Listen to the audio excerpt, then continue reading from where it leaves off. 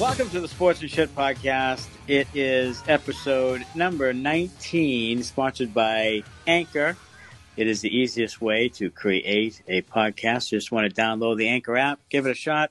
You can follow us on Twitter at Sports and Shit Pod, also on Instagram, Sports Smitty, and like us on Facebook. Again, episode number 19. Thanks again for joining us. I am Maddie, and let's bring in the next hot dog eating champion of the world, Smitty. Thank you very much. Thank you. Expanded stomach. I enjoy a good Nathan's hot dog. Do you? You like the Nathan's? I do. Maybe not, 70 of them, but I like a Nathan's hot dog. You don't have that expanded stomach? I don't have the expanded stomach. I don't dip the buns in water. You know what I do like with my hot dog bun? You get the New England style roll. Okay. You butter each side like a grilled cheese. You throw it on the grill. And it's delicious. Really? Oh, yeah. Like Dairy Joy used to do that. You butter the sides, you grill it, and you stick the hot dog right in there, and it is heaven. Heaven in a bun. That's what the hot dog eating contest is. Oh, that's the Nathan's, right. Yeah. I'm a Fenway. Yeah. I'm a Fenway. Yeah, I mean, I am too. But, every once in a while, give me a Nathan's hot dog. You know what I don't like? I don't like the red hot dogs up in Maine. It's a big deal, the red hot dogs. Yeah. Not a fan. They're skinny. They get a little extra snap to them. I'm just not a fan of that whole thing. I don't like those either. I'm not. Honestly. No, I'm not a big fan of those. We actually we're proud to have a new sponsor. Oh yeah. We are sponsored now by the Glitzy Gripper. If you are insecure about eating hot dogs or other phallic symbol shaped foods, then maybe the Glitzy Gripper is for you. It's a privacy screen that actually shields the hot dog and your mouth from the viewing public. You sort of hold it out, and you can eat a hot dog in privacy in a crowd, so that they don't watch you, deep throat a hot dog. So that's who's sponsoring us. Well, many thanks to the Glizzy Gripper. Right, the Glizzy Gripper. Why is it the Glizzy Gripper? The Glizzy Gripper. So many thanks to them, and you can find those probably at what, I don't know. In a car in combat zone? I don't know. On a late night infomercial. Right. Call in and get those automatically shipped to you once a month for the next 3 years for $39.95. That's the Glitzy Gripper. They've actually come up with this device. It almost looks like scrapers you scrape the wallpaper with. It's got the handle and like this shield, so that you can put it next to your face so that people aren't watching you eat a hot dog if it's erotic for them or you or both. Well, every time I eat a hot dog, it's erotic. It is truly erotic. I mean, you are the hot dog champion of the world. I make it an event. It's sexual to watch me eat a hot dog. It is an event. I mean, you swallow the first 20 or 30 whole. So that's, I do. Yeah. Speaking of swallowing things whole, this virtual strip club was invented. Ladies and gentlemen, that's the best segue that's ever been on this program. I'm working on these segues, and I nailed it. You did. So this strip club in East Hollywood was seeing some light crowds, obviously due to the pandemic. So the girls decided to get together and do a virtual strip club. And this strip club was actually called, what was it called? The Jumbo Clown Club? Jumbo Clown Room. One of the worst strip club names I've heard. Yeah, I don't think you want jumbo in the name, or clown, really, in the name of a strip club. No. It should be like beautiful girls. Yeah, just called beautiful girls. Erotic women, something. Like jumbo not clown. Jumbo and clown, I don't think. So these girls came up with this virtual. So now they're showing for anywhere between $5 and $20. You can join this virtual room. They're called the Cyber Clown Girls, and they will perform, whatever it is for you as a member between $5 and $20. But I just don't see the value in it, only because there's so much. I mean, if you want porn and things, you just get it for free, wouldn't you? I don't even know why you would do it. Yeah, I mean, you would just get it for free. I mean, it's all over the interweb. It is. So it is. So if you look hard enough, I'm going to say you could probably find some if you wanted to. I think that's probably very true. Yeah, so I would probably just refrain from going to the Cyber Clown Girls in the virtual room. You could go to the library, maybe, because an Austin, Texas librarian, he actually charged $1.3 million worth of toner. So he bought it over a 12-year period from 2007 to 2019. Took it home and sold it online. That's amazing. First of all, why are you not firing the accountant? He was the accountant. Okay. That's why. So he's a librarian and the accountant. He was the accountant. Right. Conflict of interest there. I can't believe that he was able to purchase that much stuff without somebody raising a red flag, somebody somewhere, with the city or, they don't look into it. So when he eventually got arrested, the city auditor of Austin was looking into it, and they figured that over that same time frame, so the same 12-year time frame, that the city of Austin really only needed about $150,000 worth at the library. And he did $1.3 million. And then $18,000 worth of personal items. Yeah, personal items. Probably a subscription to the Cyber Clown Girls. $20 a month. Probably was in there. 12 years. And, I mean, he's probably buying a bunch of hot stuff. He probably was giving out the Grizzly Gripper. The Glizzy Gripper. As gifts. As gifts, right. Stocking stuff. Family and friends. No pun intended. So he evidently would go to jail. And I hope he doesn't go in Oklahoma County, because detention officers there were actually accused of punishing inmates by repeatedly playing the Baby Shark song and making them stand for long periods of time. They couldn't even sit down and listen. They made them stand up and repeatedly played the Baby Shark song over and over again until their ears bled or they stabbed. I don't know. Until there's a prison riot or something. So the two deputies and then I don't think it was the warden, but whoever their supervisor was, all got in trouble, and it was like cruel and unusual punishment or something. I don't know what song, if you were a detention officer who had a hair across your ass, what song would you punish people with? Anything by Train. Any Train song. Anything. Any Train song at all. Whatever that song is. There are numerous Train songs.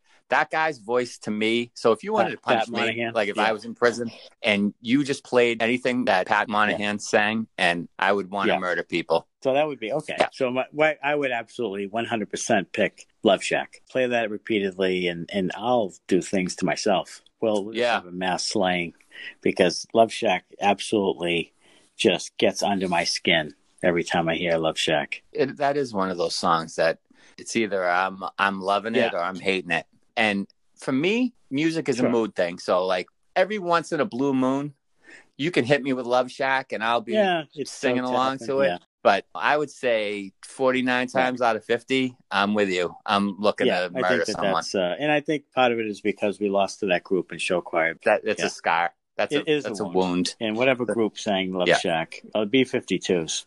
And I can't stomach Love Shack though. So have you ever owned a parrot? I have never owned a parrot. And I think it's because I really wouldn't be able to handle the conversations with them. Because at British Wildlife Park, parrots were actually fired. They actually got rid of the parrot. You can do that? They were swearing at customers. I love that. That's my kind of parrot. That is right there. Maybe I should own a parrot. Put it in the corner of the room. And teach it how to swear?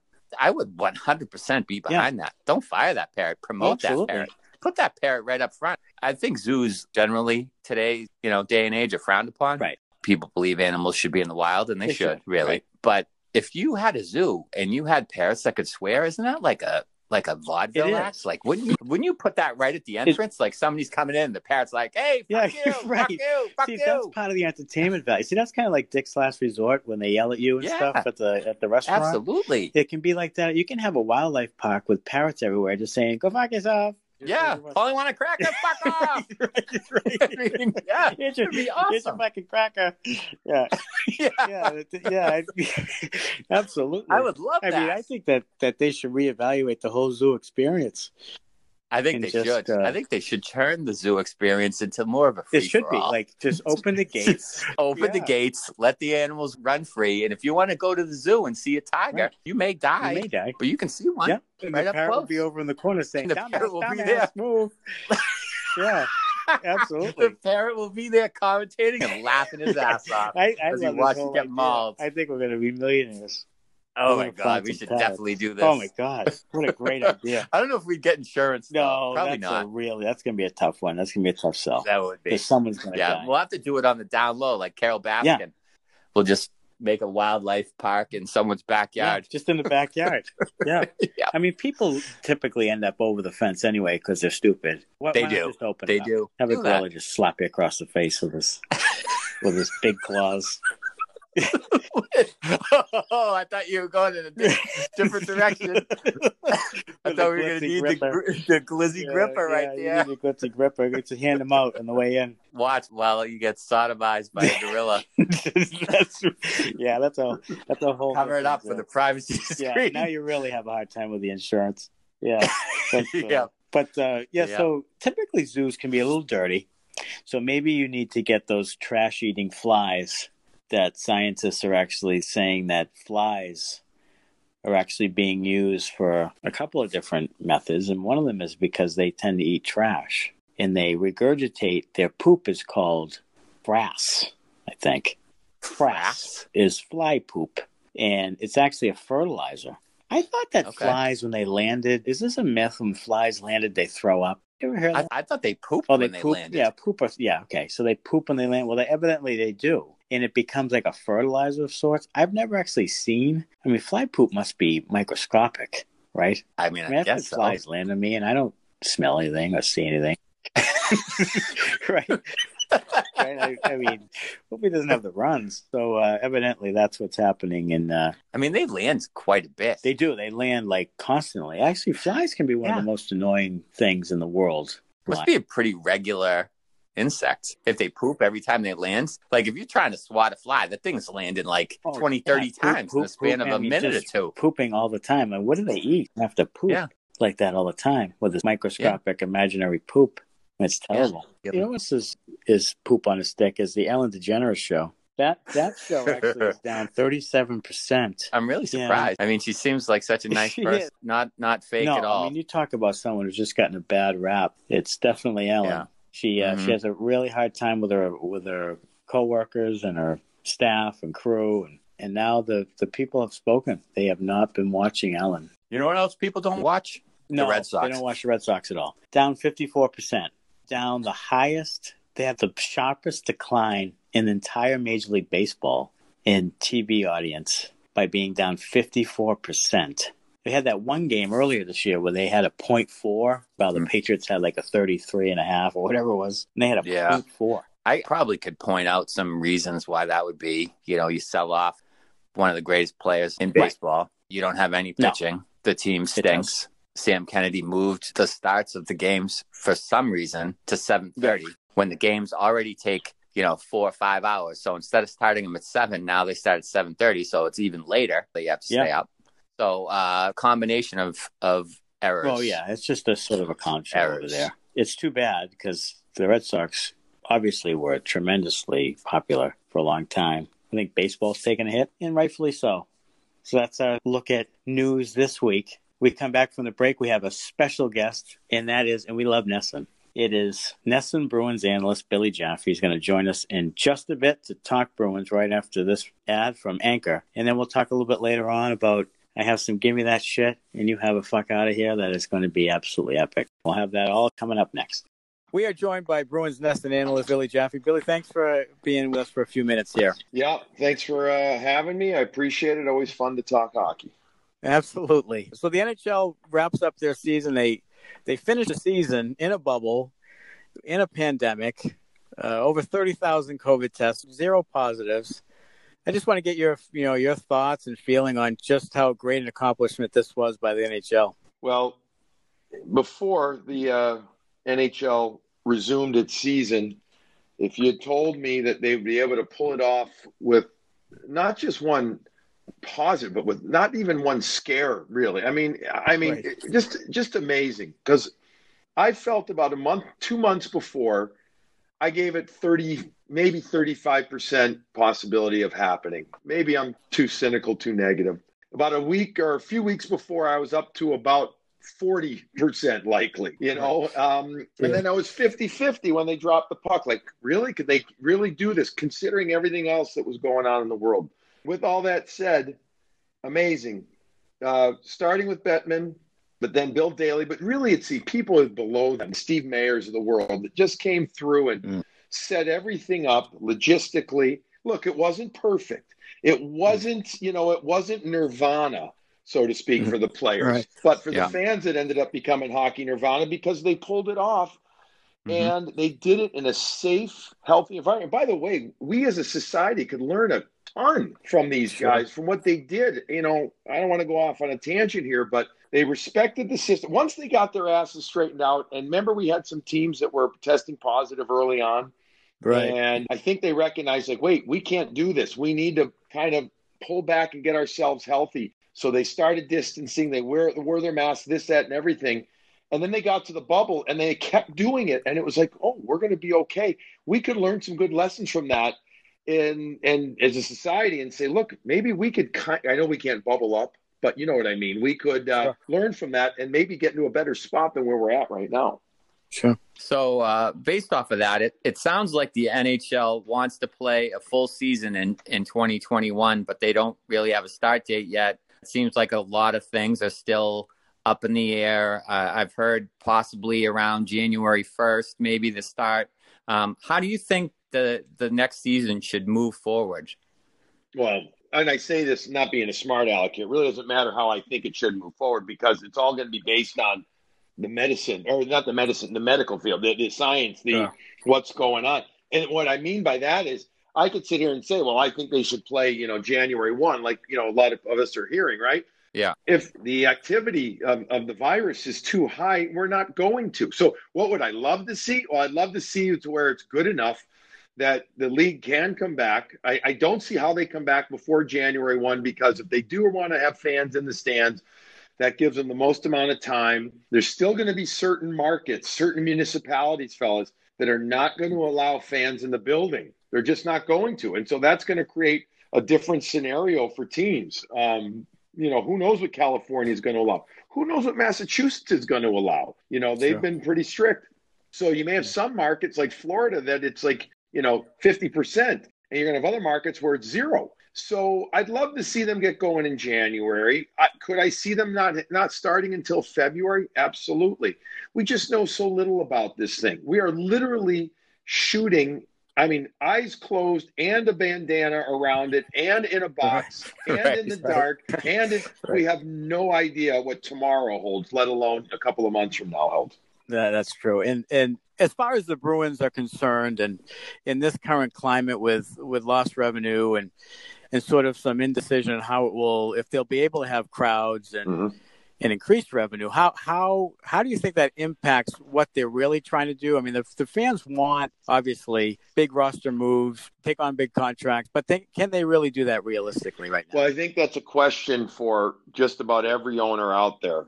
Listen, the Jacobs family, their business is taking a gigantic hit. Look, you guys know all of their core business is based on what? Entertainment, venues, right? Concessions, concessions, right. Everything. It's not just sports; it's concerts, it's convention. So it's gonna. I can't imagine how it doesn't make a huge impact on them. I couldn't. We've all heard the rumors of what kind of value that their overall net worth has dropped to. They're still very wealthy, but yet when you see the drop in value, when you hear about it, you're like, whoa, that would scare the crap out of anybody. So I don't think they're the only owners out there, but particularly how does it impact them? Well, I think it will have an impact with regard to how much they would offer a guy like a Torrey Krug. And I still think they want to keep him in line with their other top guys. I know they love him. They'd love to have him. But I also think that there's an internal salary structure. And quite honestly, fellas, in that regard, I don't blame them. I don't see many teams with $9, $10, $11 million players, many that are dominating. I do know that, people might say, well, look at Tampa. Well, they're going to be in cap hell starting next season. So we'll see how they are.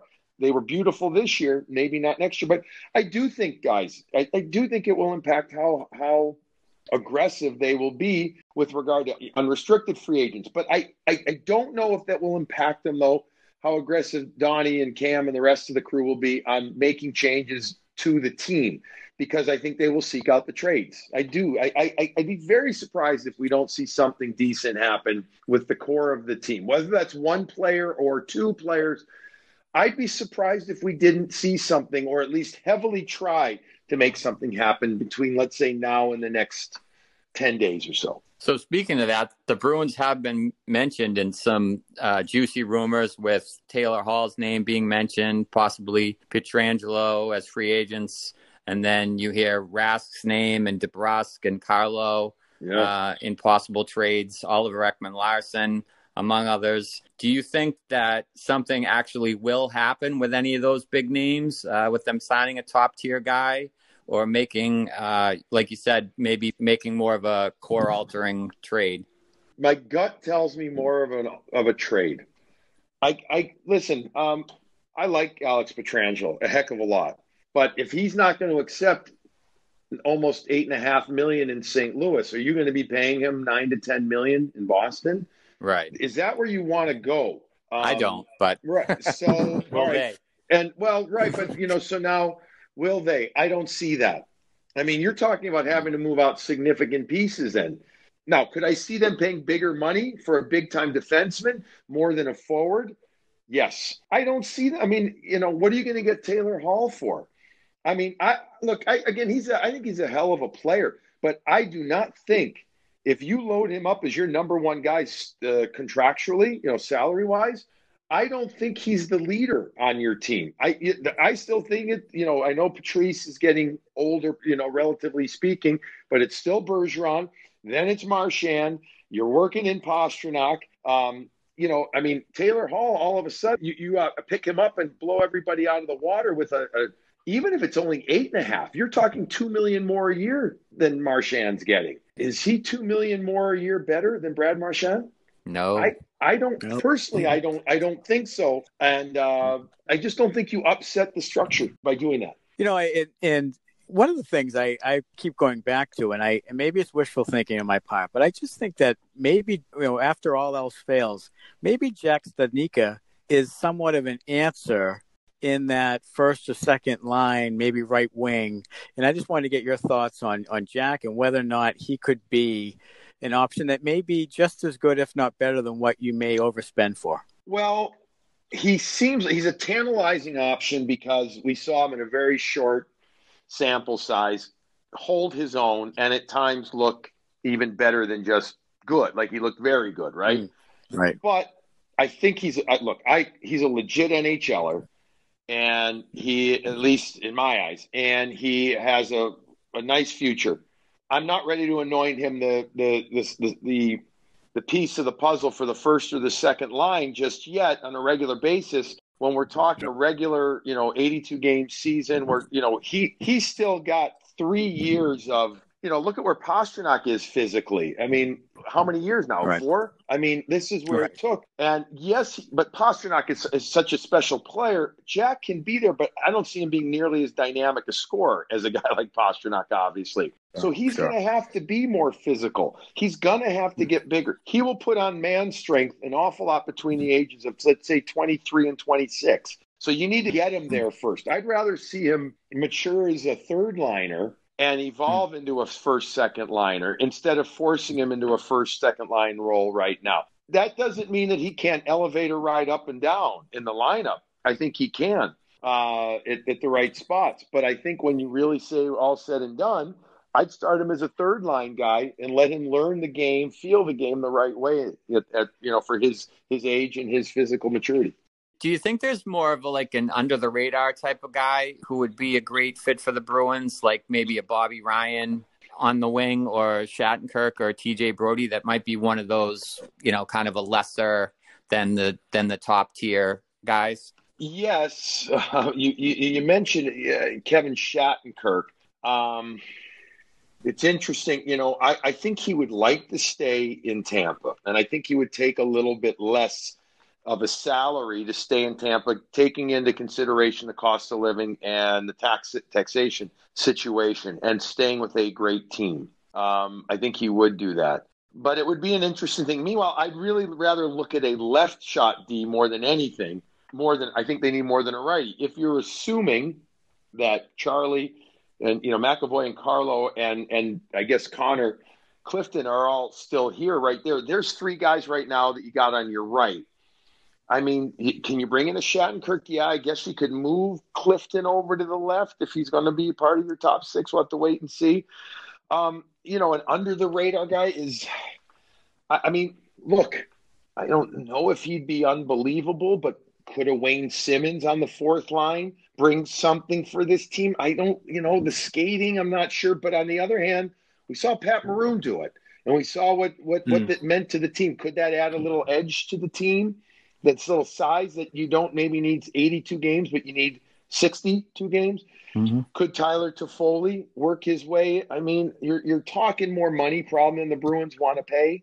It doesn't look like Joe Nordstrom is going to be brought back. Do you just replace him with a bleed or Trent Frederick, or do you go out and try and get somebody that has a little bit more NHL experience? Could a guy that might get a kick at the can, third line, maybe Craig Smith, maybe. He's not going to get 4 point whatever he made last year, but does that overly wow you? Maybe not right away, but you build depth that way. Those are some names. I'm trying to think of some other guys that are still out there. You brought up Bobby Ryan. I mean, I'm a big Bobby Ryan fan. Could he get a shot? Maybe, 1 year type deal like we saw Corey Perry get with Dallas, maybe. Yeah, that type of thing could. Well, that's great. Billy, we really appreciate you joining us. You're always good to talk hockey, like you said, and we'll watch you for next year, and we wish you the best. Yeah, we got a few shows coming up the next couple of weeks on NESN every Monday. Oh, great. Okay, we will check that out. Absolutely. Thanks, Billy. Appreciate it. Thanks to Billy Jaffe for joining us this week, talking Bruins. NESN Bruins analyst does a great job for NESN. Check out NESN Bruins programming, as typically it would be during the Bruins season right now, but they'll have some special Bruins programming. Lots of moves coming up for the Bruins, so we really enjoyed having Billy on and hope to have him again sometime. Right now, it's time for Gimme That Shit. Fuck out of here. And my Gimme That Shit is epic because it will be in dedication to the late, great Eddie Van Halen. Eddie Van Halen passed away recently, and Van Halen was such a big part of us growing up and some of the greatest albums of all time. And of course, 1984 was one of the very first cassette tapes I had. I remember in fifth grade, we did a skit in music to Van Halen's Jump. So, yeah, it was a huge, huge album at the time and definitely a big part of my childhood. You know what? I read up a little bit after Eddie died, a couple of days ago, and they only had one number one top 40 hit, and that was Jump. And they had 16 top 40 hits. Only one went to number one.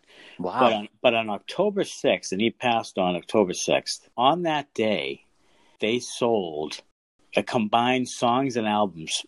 I think it was 40,000? I think it was. It was 31,000 songs and 9,000 albums on that one day. Wow. And they were we talked about it before with Michael Jackson, those albums that the non-greatest hits albums that just have great songs throughout. Yeah. And Van Halen 1 in 1984 were definitely two of those that just had songs right throughout. Van Halen 1 was a tremendous album.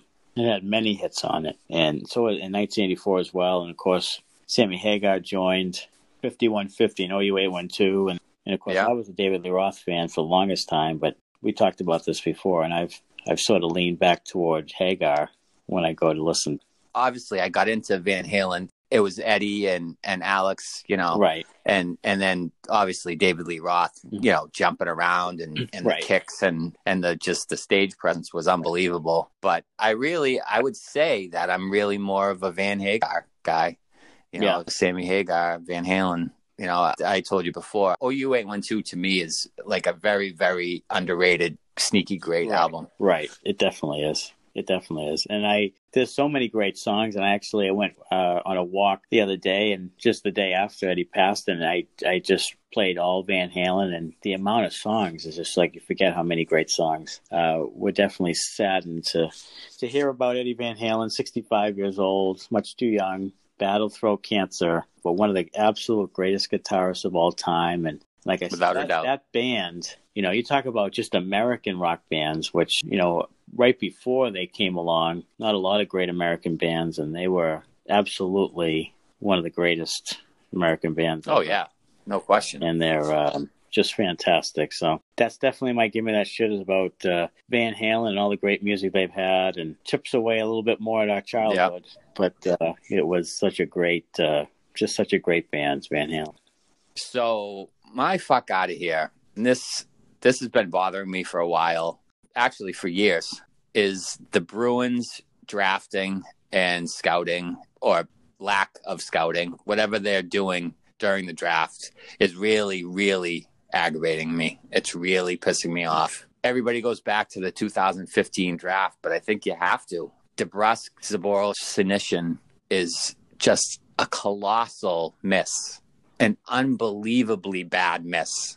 It's so hard when they reach for picks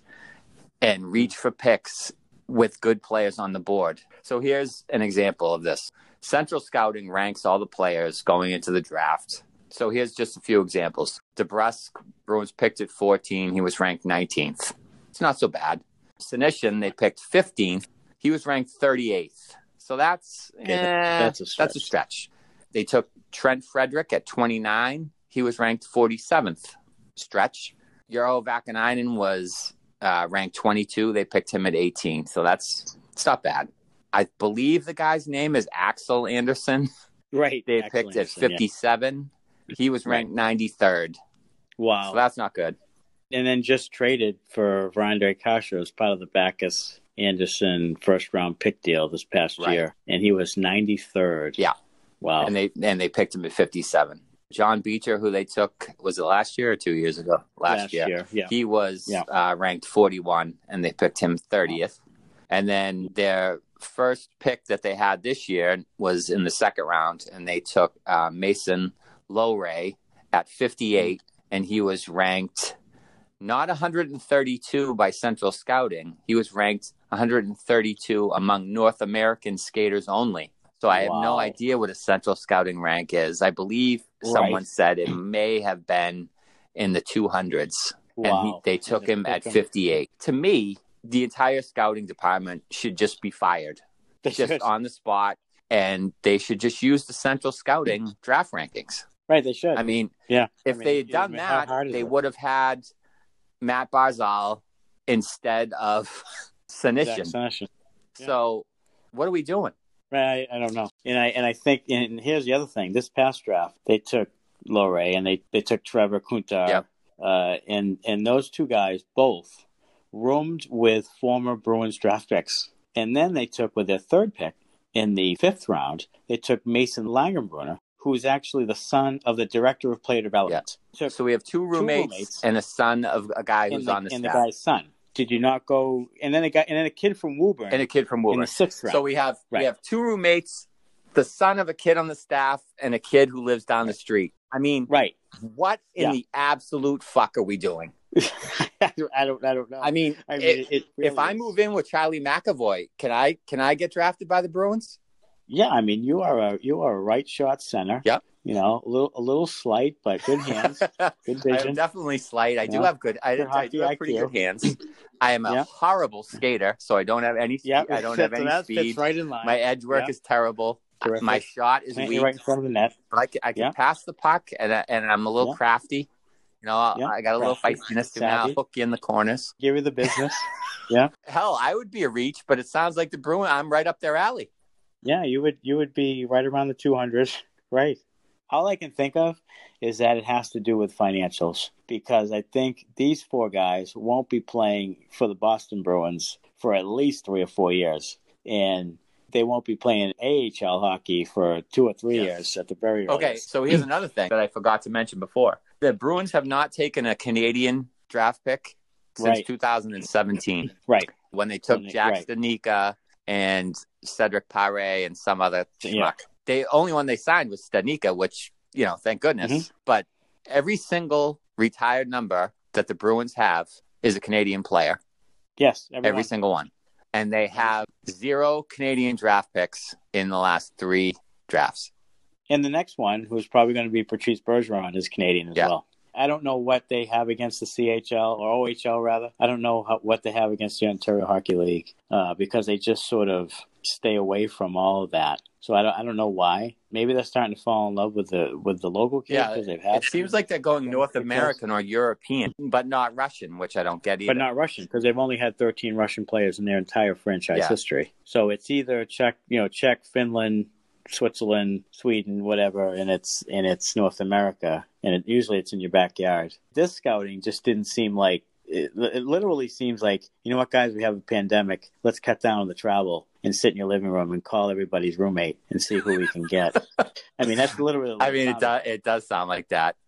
I mean, that literally is what it's like, because it sounded like the roommate things. It sounded like they were like, "Oh, you room with another hockey player? Cool. What position does he play? Yeah, who is that? Can I talk to him? Is he? Do you like him? Is he any good? Oh, he is. Sweet. Yeah. Put him down. Put him on the list. Right.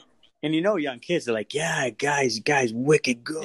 Yeah, he's my boy. Yeah. Okay, well, great. Yeah. We'll just draft him. Super. So that we don't have to go spend any money and get reimbursed for travel, and we can just pick up guys from Woburn and from the dorm rooms.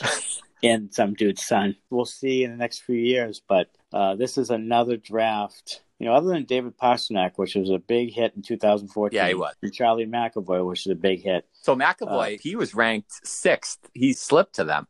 He slipped to 14. Yeah, that was honestly a no-brainer. I mean, they kind of got lucky. Fell in their lap. I mean, Pastrnak was the one good pick. Yeah. And Brandon Carlo was he slipped. He was highly ranked, and he slipped to them. He did. He was like 21 and slipped, and they were able to pick him. But they're few and far between. If you look at 2013, which I think was Donnie Sweeney's first draft, it was a complete disaster. I mean, there's nobody in the 2013 Is that the Zach Hamill draft? No, that was 2013 was that Anton Bleed? And oh, geez. It was just a bunch of crap. Big pile of suck, yeah. Like one guy played 28 games or something. The rest of them didn't do anything. So, yeah, I'm with you on the fuck out of here on the Bruins draft selection process. Yeah, they can fuck right out of here. I mean, unless they want to pick me, then I'm in.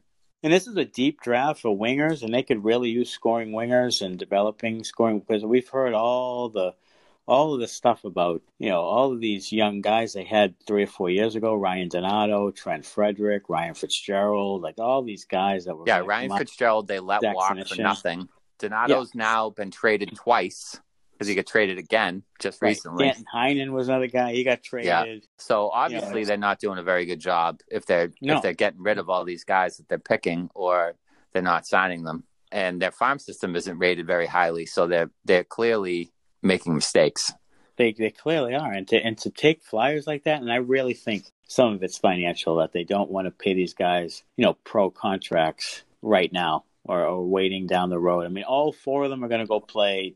One's going to play at BC, 2 at Providence, and 1 at Harvard, I think. Big kid, I thought he was going to Ohio State. Ohio State, that's right. They're all playing major college hockey, but some of them are after 1 more year of the USHL. I was the only one that's going to BC this year. The rest of them are playing another year of United States hockey and then going on to the college game. So you're looking at least 3 years for those guys before you even sniff maybe leaving college early. So it's all projects, and we'll see what happens. But I'm with you. It was highly frustrating yesterday watching on Twitter and seeing what was happening and all the guys, all the projections, and then having guys just way off the board picked. I mean, obviously they look for size, because they have this thing now with size. I mean, they seem to swing back and forth, size, and then now we're going to go speed and skill. Now we're going to go size again. And it just seems like, I don't know if they overthink it or... What they need to do is create a balance. That's what Tampa does. They have their skill guys, but then they also have some size. They have some bangers. They have some depth guys. Some secondary scoring. Obviously, they have a great defense with Hedman. They made I can't believe Montreal traded him, but they made the Sergachev for Drouin trade. Yeah, so they, made some smart moves there too. But they drafted Anthony Cirelli, and the Bruins are drafting, Jacob Forsberg-Karlsson. Right. Yeah. So who's not even in the league. No. And then they have Anthony Cirelli, who's going to be a Selke candidate for years to come. So that's the type of drafting. Montreal had a great draft this year. I hate to say it. They did. Their draft was great. They had a purpose. And they got guys who everybody thought they should get. And then the Bruins are just off the board. And it just seems like this Don Sweeney, I'm smarter than everybody else thing. and it just becomes like smug and arrogant. And there was one scout it was just a random anonymous scout that said, I don't know, maybe they're smarter than everybody else. It doesn't appear that way. No, it doesn't appear that way at all. And it'll be interesting to see years from now what this draft actually looks like. But it just screams, just like 2015 did. I mean, when that happened, people were like, wow, they reached for these guys and they left all these other guys on the board. And then sure enough, Matt Barzal is a young stud. He is. And then Kyle Connor's a stud. I mean, Thomas Chabot's a stud. I mean, all these guys they could have had were studs. Becker.